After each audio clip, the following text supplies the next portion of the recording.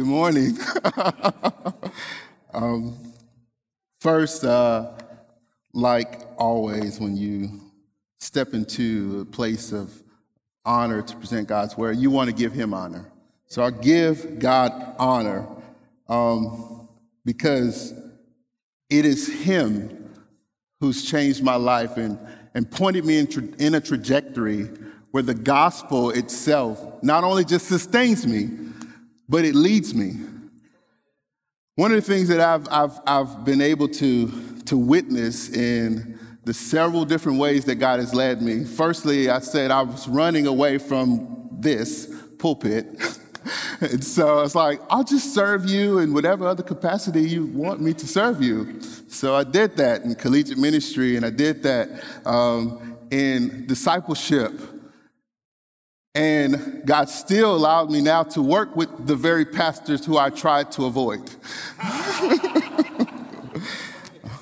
But God has a word. He has a word. Thank you, Pastor Chad,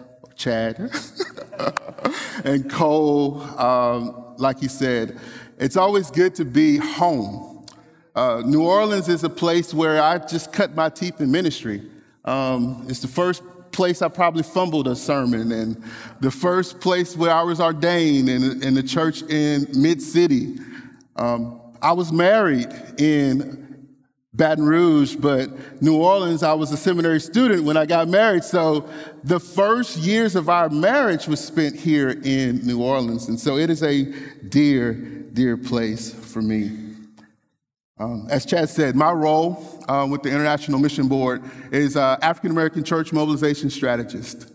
That just simply means that it is my duty to help to champion, to coach, and to bring churches alongside of the IMB to partner.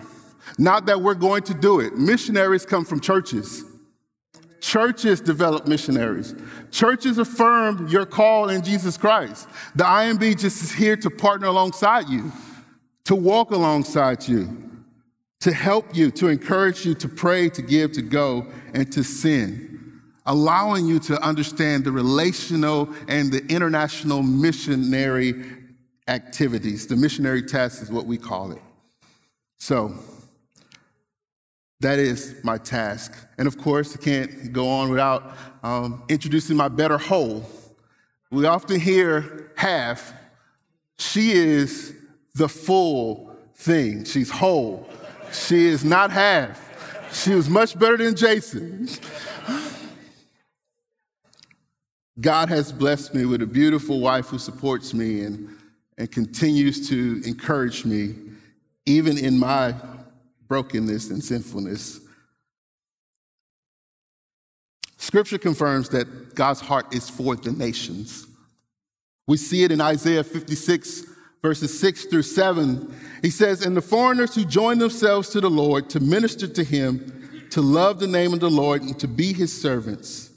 Everyone who keeps the Sabbath and does not profane it and holds fast to my covenant, these I will bring to my holy mountain and make them joyful in my house of prayer.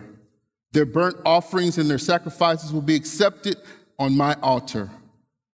For the house of God shall be called a house of prayer for all the nations."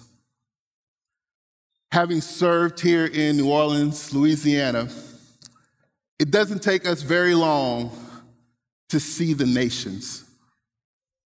I served at the University of New Orleans with one of my greatest friends and encouragements, Kimberly Myers and Gary.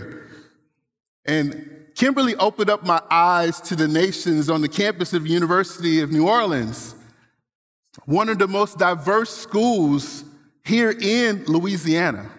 We began to have ministry to internationals that allowed for me to be able to have an eye into the nations. And it pierced my heart, and I've never turned back. The nations are calling for all of us to understand that God himself wants to bring about their deliverance. How often are you thinking about the nations? How often are you thinking about the thousands of ethnic groups and peoples around your city and the world who have yet to hear the name Jesus. One of our vice presidents is here. I'm just looking at him right now. And if you guys ever met him, his name is John Brady. He is extremely passionate about the nation, so much so that one of the initiatives that you're going to hear about this week at the Southern Baptist Convention, if you're there, is his Project 3000. The idea that we have about 3,072 unreached, unengaged people groups, and we're calling on all of these young people from ages 21 to 30 to answer the call to go to those places that have not heard Jesus Christ. They don't have any access to the gospel. The gospel has changed my life and yours. And the greatest problem in the world is not any of the issues that we deal with here at the Southern Baptist Convention, and we have many. The greatest problem in the world is lostness. The greatest problem in the world is that people don't have Jesus Christ as their personal Lord and Savior. Therefore, they have no hope. Having no hope for a person who has all the hope, who has Jesus living and dwelling inside of him, we shouldn't necessarily be able to stand aside and find that okay. We must answer the call, because the greatest solution to the greatest problem in the world is the gospel of Jesus Christ. Many of you who served in New Orleans in the Serve Tour this week, you've got to take the gospel that was given to you to a community that is hurting, that is dying. Think about that exponentially times the 8 billion people that exist in this world today that need to hear the gospel. Charles Spurgeon said this once: to rejoice in temporal comforts is dangerous. To rejoice in self is foolish. To rejoice in sin is fatal, but to rejoice in God is heavenly. You see, God has given us all a task. He's called all of us, no matter a title, to make disciples of all nations, baptizing them in the name of the Father, the Son, and the Holy Spirit. And he says, lo, I am with you always, even to the end of the age. So as we begin to ponder the things that we're going to discuss this week, I ask us to never forget our primary focus, and that's mission. May it never be said of our lives that the last argument we have in the service of our Lord and King are about issues that don't bring lasting solutions to addressing the greatest problem in the world. The gospel is the focal point of mission. This very gospel landed Paul in jail. The church can see Paul as a model for what captured his life, which was missions and church planting. It is here we find in our text this morning from Colossians chapter 1, verses 24 through 29. And if you have it, you can turn and read with me. I'm reading from the English Standard Version. It's the Bible I picked up.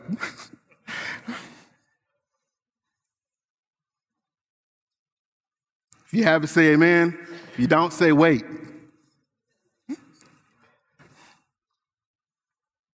And it reads, now I rejoice in my sufferings for your sake, and in my flesh I am filling up what is lacking in Christ's afflictions for the sake of his body, that is, the church, of which I became a minister according to the stewardship from God that was given to me for you, to make the word of God fully known, the mystery hidden for ages and generations, but now revealed to the saints. To them God chose to make known how great among the Gentiles are the riches of the glory of this mystery, which is Christ in you, the hope of glory. Him we proclaim, warning everyone and teaching everyone with all wisdom, that we may be present everywhere, that we may present everyone mature in Christ. For this I toil, struggling with all his energy that he powerfully works within me. Let's pray. Father God, in the name of Jesus, God, when we come to this time, may it be a singular focus to recharge, to learn about you, to focus on you, to worship you, to praise you, so that when we leave these doors, but never your presence, God, we are activated in a lost world. God, hide me behind your cross that they might not see Jason, but they would hear the words of Christ, my strength and my Redeemer. Lord, it's for you I commit my life and this sermon. In Jesus' name we pray. Amen. One of the things that is really key when you read any of Paul's writings is that he's not necessarily saying something that he himself is not experienced 3 times over. You see, his zeal was because he was a persecutor of the church. And so on one end, when he was not a Christian, he was about persecuting Christians. And so when God got a hold of him, he became sold out, so much so that he knew that this very message of the gospel that saved him must be given to those who don't have access to it. And so that's what we're seeing here in Colossae. He's writing to these Gentile believers who are struggling with an identity as believers. Do they acquiesce to what it means to be a Jewish Christian, or do they take what they know of what the message of the gospel has done in their lives and take that in all of its zeal and work it out in fear and trembling? He almost had a zeal for desperation to get the gospel out to this world. To know the sufferings of Christ, he would say in these verses, that he might relate to Christ. One of the interesting things about Paul, if you ever study his missionary journeys, he traveled 1,400 miles on his first missionary journey. On his second, 2,800 miles. On his third, 2,700 miles. Over the course of his 35 years, it is estimated that he traveled over 13,000 miles, which is the equivalent of half around the world. And all this was before planes, trains, or automobiles. He had a desperation to get the gospel to the nations. He had a desperation that others would know who God was. The gospel that Paul believed revealed this good news had to go out. It revealed that Jesus Christ is willing to die for. Which brings us to the first observation in this text. The gospel is good news, but not good advice. You see, good advice can be weighed. You say, I can have several friends, and several friends can be on different wavelengths of what's good and what's not. If I got a worldly friend, his good advice is going to be like, well, you know what?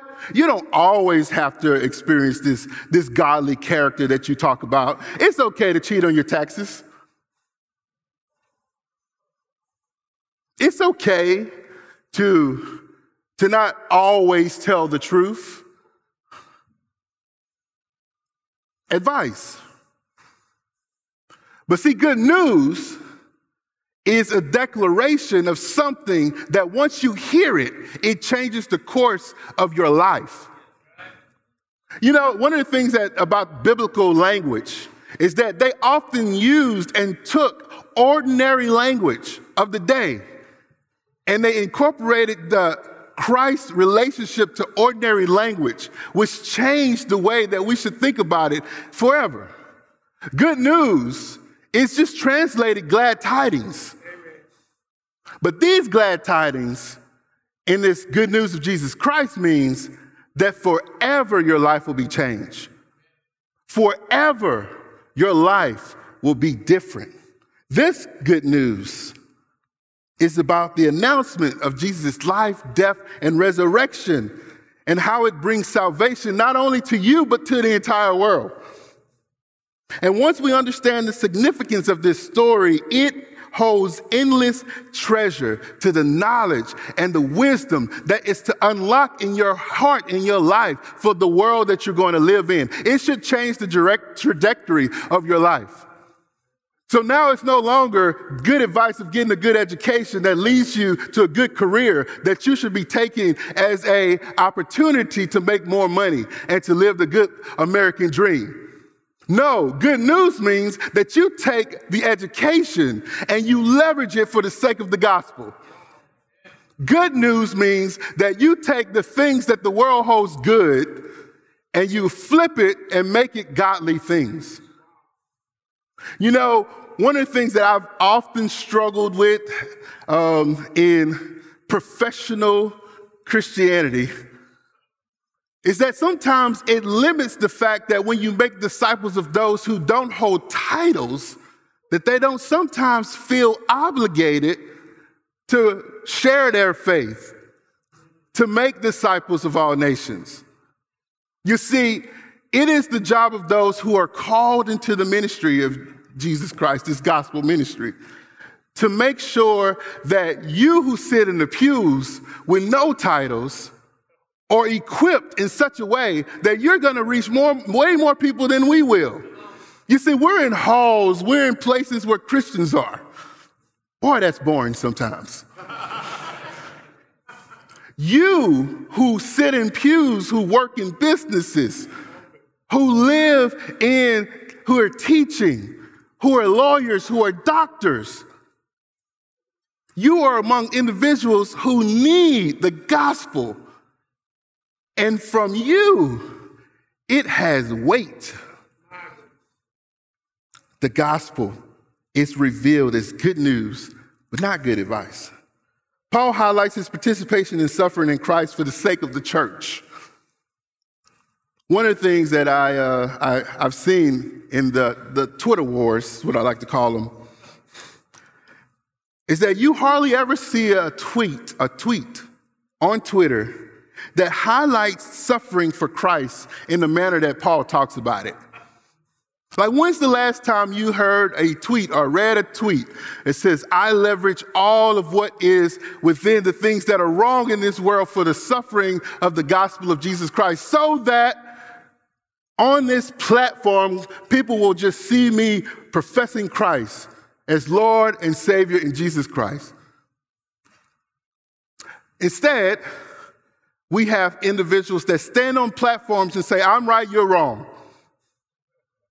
Well, guess what? I'll be wrong if you can hear the gospel. I'll be wrong on some cultural things so that you might be able to come and hear a word from Jesus Christ.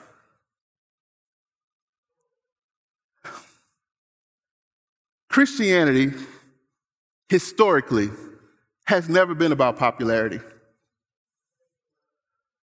Christianity, historically, and even today, causes persecution. It is very countercultural. If Christianity comes alongside culture and culture isn't convicted, it's no longer Christianity. You cannot waver in your understanding of this good news of Jesus Christ because it will offend. So it's not when suffering comes, it's not if suffering comes, it's when suffering comes. So Paul is trying to allow us to be able to be prepared. It might not be imprisonment like Paul, but it'll definitely be a coworker who don't understand the silliness of you going to church every Sunday. Suffering. One of the things that is true is that for the sake of the cross, we are to see the gospel as sufficient in all of our security, but also our suffering. The gospel is sufficient. The Bible tells us to take up our cross. The cross is not an instrument of pleasure. The cross is an instrument of pain, of torment. So we are to be prepared for a life that isn't always about sunshines and rainbows. Paul says like this when we are honored to suffer for Christ. In 2 Corinthians 4:17, he writes, "For this light and momentary affliction is preparing for us an eternal weight of glory beyond all comparison." Our suffering can have redemptive purpose. And we should also see that God is asking for our obedience in making disciples of all nations. Jesus is now in paradise, but the suffering for this world to be Christians is not done. But we can count it all joy that wherever our Lord is, there we may be also. So we have a living hope, an ever-present hope. So it means that the gospel must be proclaimed by us, spoken with words, preferably in a language that the person who's hearing can understand. A couple of weeks ago, I was able to help some pastors from South Carolina do what we call a discovery trip. But it wasn't much discovery about this trip because we worked the whole time. But in several of the different places that the pastors were able to visit, there's different languages that a translator had to be able to stand next to them and speak in order that the people that they evangelized to could understand. Myself and another colleague were in Dar es Salaam, Tanzania. We prepared a evangelism training and discipleship training in the first half of the day, and in the second half of the day, we went out. We taught these different church members who were trying to rely on us, who didn't know the language, to present the gospel to their neighbors. We taught them 3 circles. We taught them 2 kingdoms and how to prepare their personal testimony in less than 5 minutes. One of the things that ended up happening as we went out is that we didn't just go up to the neighbors, say, "Hi, neighbors, can we just pray for you?" Because if we just prayed for them, then of course they would accept it. You know, in African culture, it's a very spiritual culture. So they'll accept a prayer. But no, we needed dialogue. We needed to be able to speak these tools that we learned of the gospel to people who were lost in the neighborhood, preferably in a language they understood. In Tanzania, it's Swahili. In Luanda, it's Portuguese. Zambian, they had it easy because they could speak English. But all the while, in the speaking, in this word of the gospel, we're telling them about how Jesus Christ himself had died for their very existence. How those who were in Dar es Salaam, who were previously Muslim, God cared for them and they didn't have to work for their salvation. And of course, anytime we are obedient, it doesn't always happen, but sometimes God allows us to get a glimpse of his power and his majesty because he saves, we don't. And we got to see about 5 Muslim women come to faith in Jesus Christ. Of our old team, about 29 came to faith.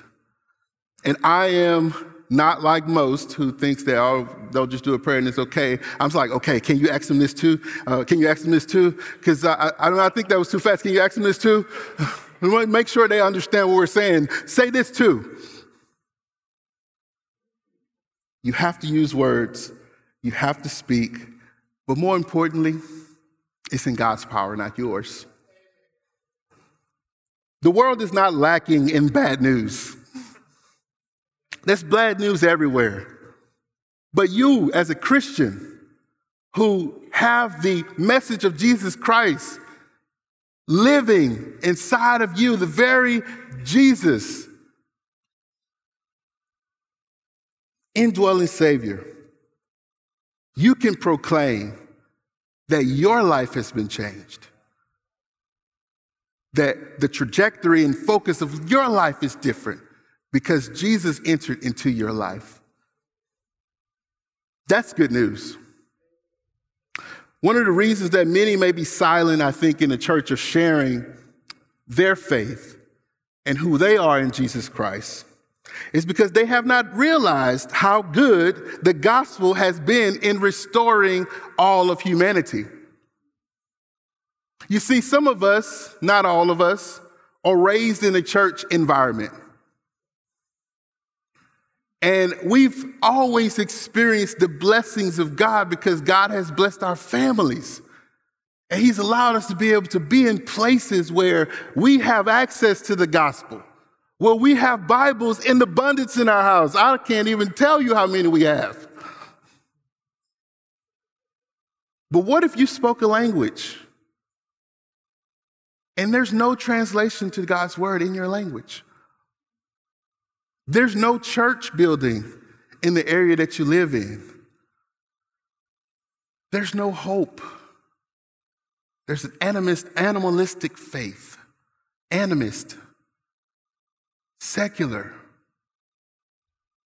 You have not been blessed so that you could just stay here in these pews. You have been blessed so that you are the force that God's going to use to reach the nations. I know there's some young people here today that can sign up for this Project 3000 that we're going to talk about at SBC.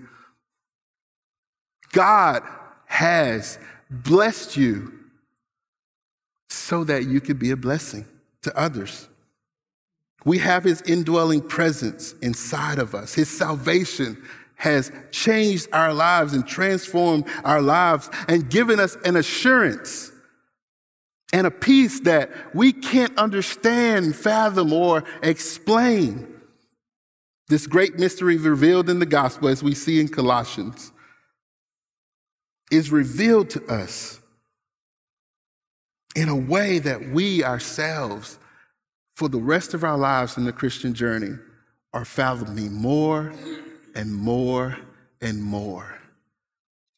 And here's the one way that you can experience the fullness of God in understanding the mystery that is being revealed: sharing your faith. There's only one wrong way to share the gospel. I got a lot of people in here that know the answer to that, and that's not to do it at all. I can't tell you in the college ministry realm, in the church realm, how I fumbled the ball on knowledge of what I'm supposed to say, but it didn't quite come out that way. But God is gracious and he's kind. And if you stay to the book and the word, stay connected to it, then he is going to change lives. He is going to bring about the increase. In fact, oftentimes, the only proof of the changing of the gospel that some people have is if it changed your life. If it changed your life, it surely can change them. I don't know all about what's happening with some of you guys in the pews today. I know some of you, though. Your lives are pretty raggedy before God changed it. And you know there's some people that can witness that if God could change him or her, well, man, I'm sure he could change me. Luke 2:10 reads this way: "Fear not, for behold, I bring you good news of great joy that will be for all the people. For unto you is born this day in the city of David a Savior, who is Christ the Lord." There's a very popular quote that has been attributed to St. Francis of Assisi. It says this: "Preach the gospel always, If necessary, use words. Don't amen that. St. Francis ain't say that. In fact, St. Francis was a very pious man. And of his followers, they said this of him, that he was one who was all about preparation. He was one who was all about studying and scouring after God's word. So he is more likely to have said this: the preacher must first draw from secret prayers, being in the word, what he will later pour out in holy sermons. And he must first grow hot within before he speaks words that are of themselves cold. The Holy Spirit inside of the words of God is what changes people. It's what changes lives. And it's this very proclamation that every one of us in this room is responsible for taking to the nations. What we proclaim is not merely empty words or just even the activity of mission and ministry in serving the humanity. What we take when we serve humanity is this message of the gospel. It's our story. It's how God changed us. And we never graduate from being sinners saved by God's grace. I'm often reminded of my sin. Often reminded. Even in the good times, well, that's pride. Sorry, God. Do you find it difficult to talk about the good news of the gospel? Have you been changed by the gospel, or have you been shaped by church culture? That's rhetorical. You don't have to answer that. Your friends might not want you to answer that. Thirdly, it is the gospel that is our fuel for missions. Thank God that God does not say the fuel that you're going to need is the education that you have gotten from the schools that you went to. Now, look, I have been blessed by the education that I received at the New Orleans Baptist Theological Seminary. In fact, before I came to seminary, I didn't even know what a seminary was. So they did a lot. Bible school, who goes to Bible school? They did a lot. I mean, obviously they did a good job. I work for an SBC entity now. This gospel is the fuel for missions. It is this message of the gospel that changes the lives of us and our communities and the people that we love, that is amplified for all of us. 29 says this, verse 29, "For this I toil, struggling with all his energy that he powerfully works within me." Paul never puts any of the confidence that he has to present the gospel to the world in his own flesh. If you read any of Paul, you'll see that he had plenty of confidence. Educated in the best schools as a Jew, a persecutor of the church with great zeal. He had confidence. But now that he has come into contact with the God of the universe, he puts no confidence in the flesh. In fact, it is this motivation of Paul that allows him to be so sold out for the gospel that, man, if God could save me, I've got to go to these other places so that he can save others. He fully acknowledges that his ministry is not by his own strength, but by the power of God working within him. One of my worries, one of the things that I fear of myself and some of my brothers and sisters who are in ministry is that we get too good for the job. Man, we're so eloquent. We're preaching, and confession. I grew up as a Methodist. I don't have hoop. So I got some brothers and sisters that can hoop, and man, they make me jealous. However, man, I fear for them that if they're so good and they get the amens and they get the hallelujahs from the crowd, is that their reward?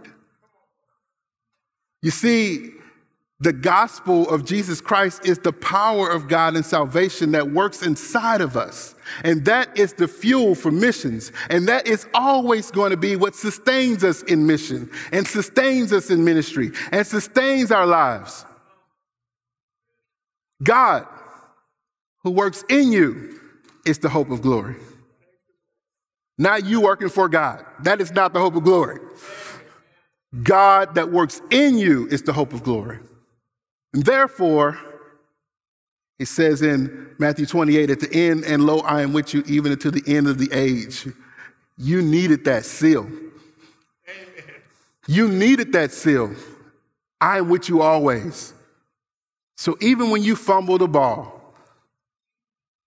even when sometimes your sin catches up with you and you have to repent, and lo, I am with you even until the ends of the age. Paul's suffering amplified his ministry. He talked about having a thorn in his flesh. We don't know what it is. Some biblical scholars, some people in this room who are way more studied than me, can give you a little bit of some of the what that might have been. But every one of us knows that we got a sin that sometimes is a little bit hard to beat. That's your thorn. Know that this is how God empowers you. That He is your strength. He is your comfort. And you should never turn away from Him. Let your sufferings amplify God's ministry in your life. And may it humble you. Man, we got too many prideful preachers. May it humble you. May you seek the last seat. I'm back row Baptist. I'm not talking about the ones that like you just go to the back because that's like your custom. But what I'm referencing is this. May it be that you not try to have the first class seat when you fly. May it be that you serve others. May it be that you don't seek the attention. May it be that God Himself is who elevates you, because let me tell you, when God does it, you don't have to worry. When God does it, you don't have to worry. Because there's what we call this thing called imposter syndrome. Well, we know we hadn't worked for this job, but we got it. But when God elevates you and He leads you in this way that He continues to empower you and you know it's God, then it is Him that we are to glorify. It is Him that we are to let amplify our ministry. So, 2 Corinthians 11, 23 and 28 says this about Paul and his amplified ministry because of his suffering. Are they servants of Christ? I'm a better one. I'm talking like a madman with far greater labors, far more imprisonments, with countless beatings, and often near death. 5 times I received at the hands of the Jews the 40 lashes less one. Because if you know your reading of the Bible, Jesus Christ received more. He would not receive the lashes that Jesus Christ received. 3 times I was beaten with rods. Once I was stoned. 3 times I was shipwrecked. A night and a day I was adrift at sea. On frequent journeys, in danger from rivers, danger from robbers, danger from our own people, danger from Gentiles, danger in the city, danger in the wilderness, danger at sea, danger from false brothers, in toil and hardship, through many a sleepless night, in hunger and thirst, often without food, and cold and exposure. And apart from other things, there's the daily pressure on me of my anxiety for all the churches. Paul suffered. But Paul also said, this light and momentary affliction is not worth even considering for the sake of the reward that Christ Jesus himself is going to bestow upon me. What is your motivation for presenting Jesus Christ to a lost and a dying world? What's your motivation? I'm not saying that God is going to bless you with the life of martyrdom, but I am saying that there's going to be a cost. So what's your motivation? There is a cost.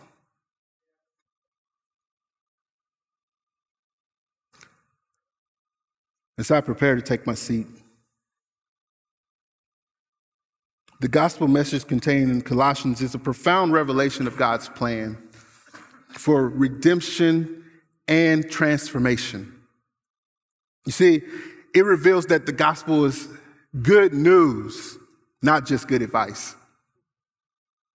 It reveals that we have to proclaim it with words that the people can understand. And it's the gospel, it's the good news, it's our motivation for missions, it's our fuel for missions. And the good thing about this is all those who call upon the name of the Lord will be saved. God has given us a win-win situation. Paul says it like this: to live is Christ, to die is gain. He was talking about himself, but he was also given an anecdotal analogy of the life of the Christian. To truly plow in the field of Jesus is Christ. Man, seeing people come to faith in Jesus Christ, there's no greater feeling. It's no greater feeling. But I know one greater reality, and that's to be in paradise with Jesus Christ. That's to be in paradise with God himself, our Lord and Savior. God has perfectly knitted us together in his love. And as a result of the greatest problem of all humanity, spiritual lostness, he has given the church the greatest solution to the greatest problem. And that's the gospel of Jesus Christ. Spiritual lostness will one day be eradicated. We see it in Revelation 7 and 9 and 10. That one day, every tongue, tribe, people, and nation will gather around the throne, and they will worship God, and they will know him together. That is our reality, our future reality. This message is one, sadly, that is to be accepted or rejected. That's the thing about good news. Is it good to you yet? You must make a choice. I want to end. I read this book called The Gospel many years ago. I used it for college students many years ago. And there's this one prayer that I've held on to that J.D. Greear does that is a motivator. And it just reads this way. In Christ, there's nothing I can do that will make you love me more. There's nothing I have done that makes you love me less. Your presence and approval are all I need for everlasting joy. As you have been to me, so I will be to others. As I pray, I'll measure your compassion by the cross and your power by the resurrection. Let's pray. Father God in heaven, you've given us a powerful tool in the gospel. The very thing that has changed our lives. The one message that every Christian, every true Christian can guarantee that they have. Jesus himself, he lived, he died, and he resurrected for our sake, for our sin, that we might be counted as righteous. It is his righteousness that has been given to us, that when the Father sees us, he sees his righteous Son, Jesus Christ. May we never have so much pride and arrogance to think that we have graduated from the gospel. And may we use this gospel as the very message that calls us into missions, that calls us into ministry, and that allows us, even that if we're not called the title, to make disciples of all nations. We love you, Jesus, and it's in your name we pray. Amen.